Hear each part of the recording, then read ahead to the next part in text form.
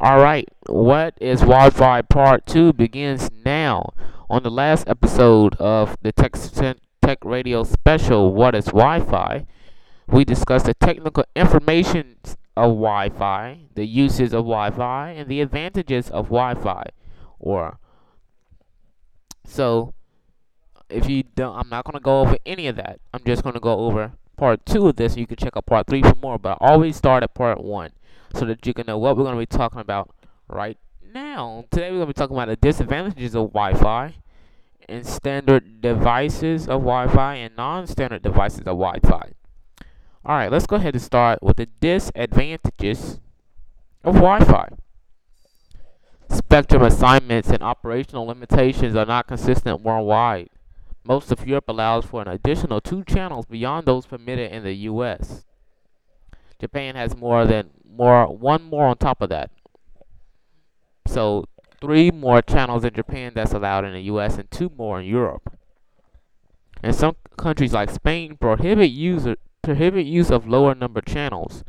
Europe as of 2007 is now essentially homogeneous in this respect. Furthermore, some countries such as Italy used to require a general authorization for any Wi-Fi used outside of an operator's own premises, or requires something akin to an operator registration. The most common wireless encryption standard, Wired Equivalency Privacy, or WEP, has been shown to be easily breakable even when configured correctly.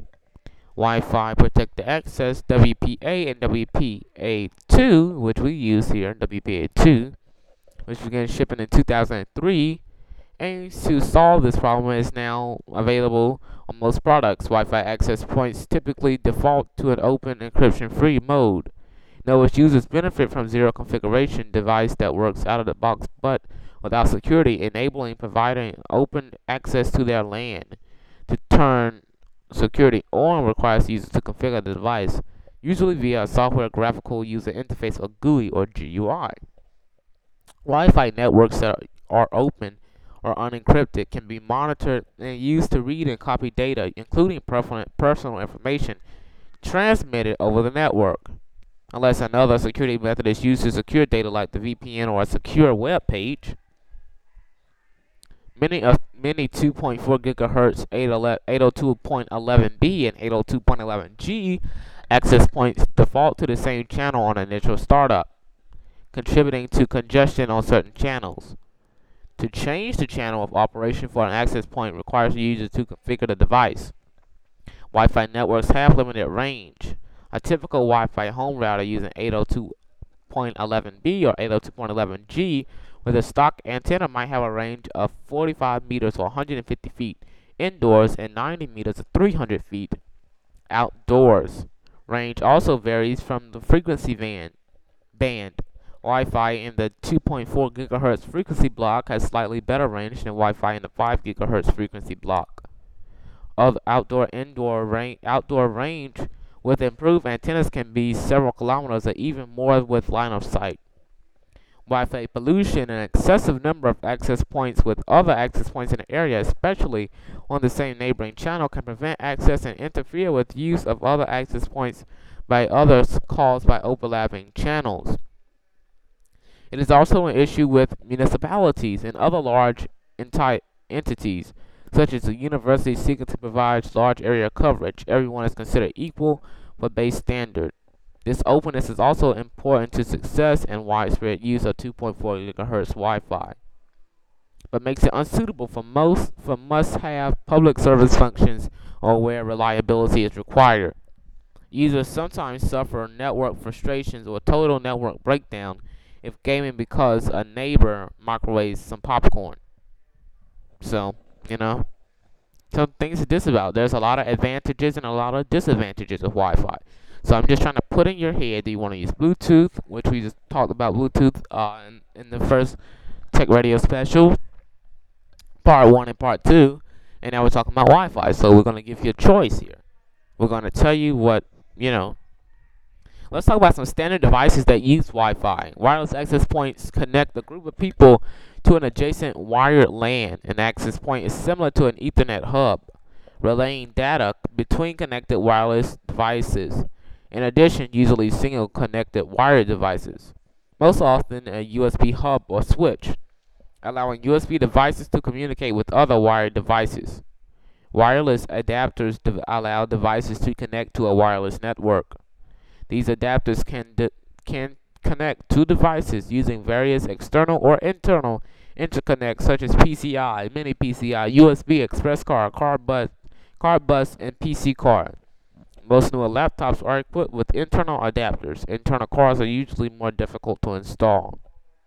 Wireless routers integrate WAP Ethernet switch and internal router firmware application that provides IP routing, NAT, and DNS forwarding through an integrated WAN or WAN interface. A wireless router allows wired and wireless Ethernet LAN devices to connect to usually a single device, such as a cable modem or DSL modem. A wireless router, usually all three devices, mainly the access point in the router, to be configured through one central utility. The utility most usually is integrated web server, which serves web pages to wireless and wireless LAN clients, and often optionally to WAN clients. This utility may also be an application that is run on a desktop, such as Apple's Airport. Wireless Ethernet bridges connect to a wired network to a wireless network. This is different from an access point in the sense that an access point connects wireless devices to a wired network. At the data link layer, the two wireless bridges may be used to connect two wired networks over a wireless link. Useful in situations where a wired connection may be unavailable, such as two separate homes. Alright. Now we're going to talk about non-standard devices, and then that'll be the end of this part 2. USB Wi-Fi adapters, food containers or cantinas, parabolic reflectors, and other types of self-built antennae are increasingly made by do-it-yourselves for minimum budgets as much as a few dollars. Signal strength and range can be improved dramatically. There's also optimization by polarizing the signal to achieve a planar coverage like a plate. Many of these high-gain aftermarket mods or modifications are technically illegal under the FCC and other regulatory guidelines. As of 2007, long-range Wi-Fi kits have begun to enter the market. Companies like Broadband Express offer long-range, inexpensive kits that can be set up with limited knowledge. These kits utilize specialized antennas, which increase the range of Wi-Fi dramatically. In the case of the world record, which is 137 miles or 220 kilometers, these kits are commonly used to get broadband internet to places that cannot reach access service itself. The longest link was ever achieved was recorded by the Swedish Space Agency, which they attained 310 kilometers but used 6-watt amplifiers to reach an overhead stratospheric balloon. The longest link without amplification was 279 kilometers in Venezuela in 2006. Again, if you want the high quality crystal clear version of this available for download for your MP3 player or just to play on your computer, you can visit our website at www.yourtechcentral.tk or www.mytechcentral.tk. Don't forget to check out the Tech Central blog, where you can almost read my mind, except whenever I type into the blog, and to keep you up to date and all that good stuff. Alright. And also, if you want to sign up for free, you can just send us your name and your email address to yourtechcentral@yahoo.com, and we will, each time we add a new link to our blog, we will send you an email reminding you to check out the blog. So if you want to do that, you can do that now. Just send us an email. In the subject box, type in blog. Just type in blog in the subject box. And then in the field, just type in your name and your email address, and we will email you each time we come out with a new blog post. Alright? So enjoy your day, and thanks for coming to Tech Radio. Don't forget to check out Tech Radio Part 3 of What is Wi-Fi. We're keeping you in the know, in the loop, and on the cutting edge of technology today. Enjoy this wonderful free podcast.